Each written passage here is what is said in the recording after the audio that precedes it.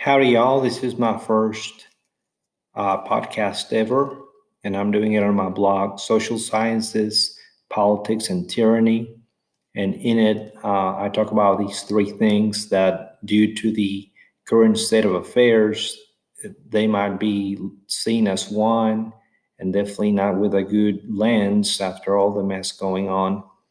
But in it, I talk about the differences. Social sciences are an academic art essential to understanding societies, and sadly, that's kind of been left behind, and we've kind of been shoved with this just political obsessed society here in the United States, which is sadly pouring out through the globe, partly because of that not so smart cancel culture, canceling everything out, leaving you with nothing to talk about or discuss but this, which is not for everybody. It's boring for the most part. But anyhow, social sciences, they are an academic art composed of history, geography, economics, civics, and social needs. Aside from geography and economics, the rest of the elements are subjective. That means open to discussion. And that is something that we don't see anymore in this country.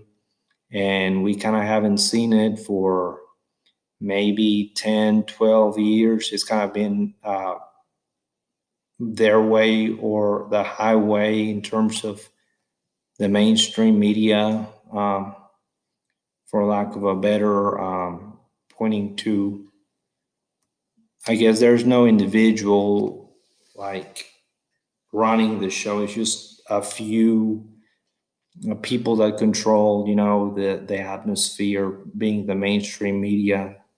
After that, politics is where people decide how their community should be ran, and it should be people only, and it should be every voice should be heard. And then there's a process in our way of government, and in all democracies there's a process where everybody like inputs their opinion, their voice, and then they kind of come out with the best product, the best output, usually based on some kind of compromise, and usually relatively people are happy. By far, there's no need to have this kind of toxic, intense, tense atmosphere environment that we've gotten ourselves in by doing a one-way street only on just about every topic, from coming straight from the mainstream news media. And so that's politics. It should be open for debate and go with a compromise. Tyranny is when you have a one way or the highway, and a couple of examples. Usually they go with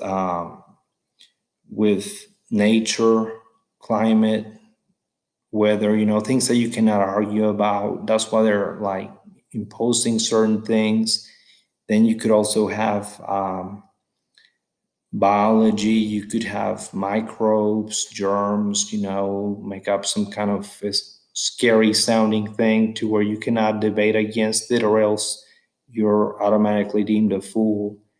And I'm not saying that's always going to be the case, but those are very much predictable, seen throughout history type of ways that tyranny makes its way in. It basically closes all discussion, and it's one way or the highway. Usually the people that make the rules, the laws, are exempt from those rules, which that's tyranny.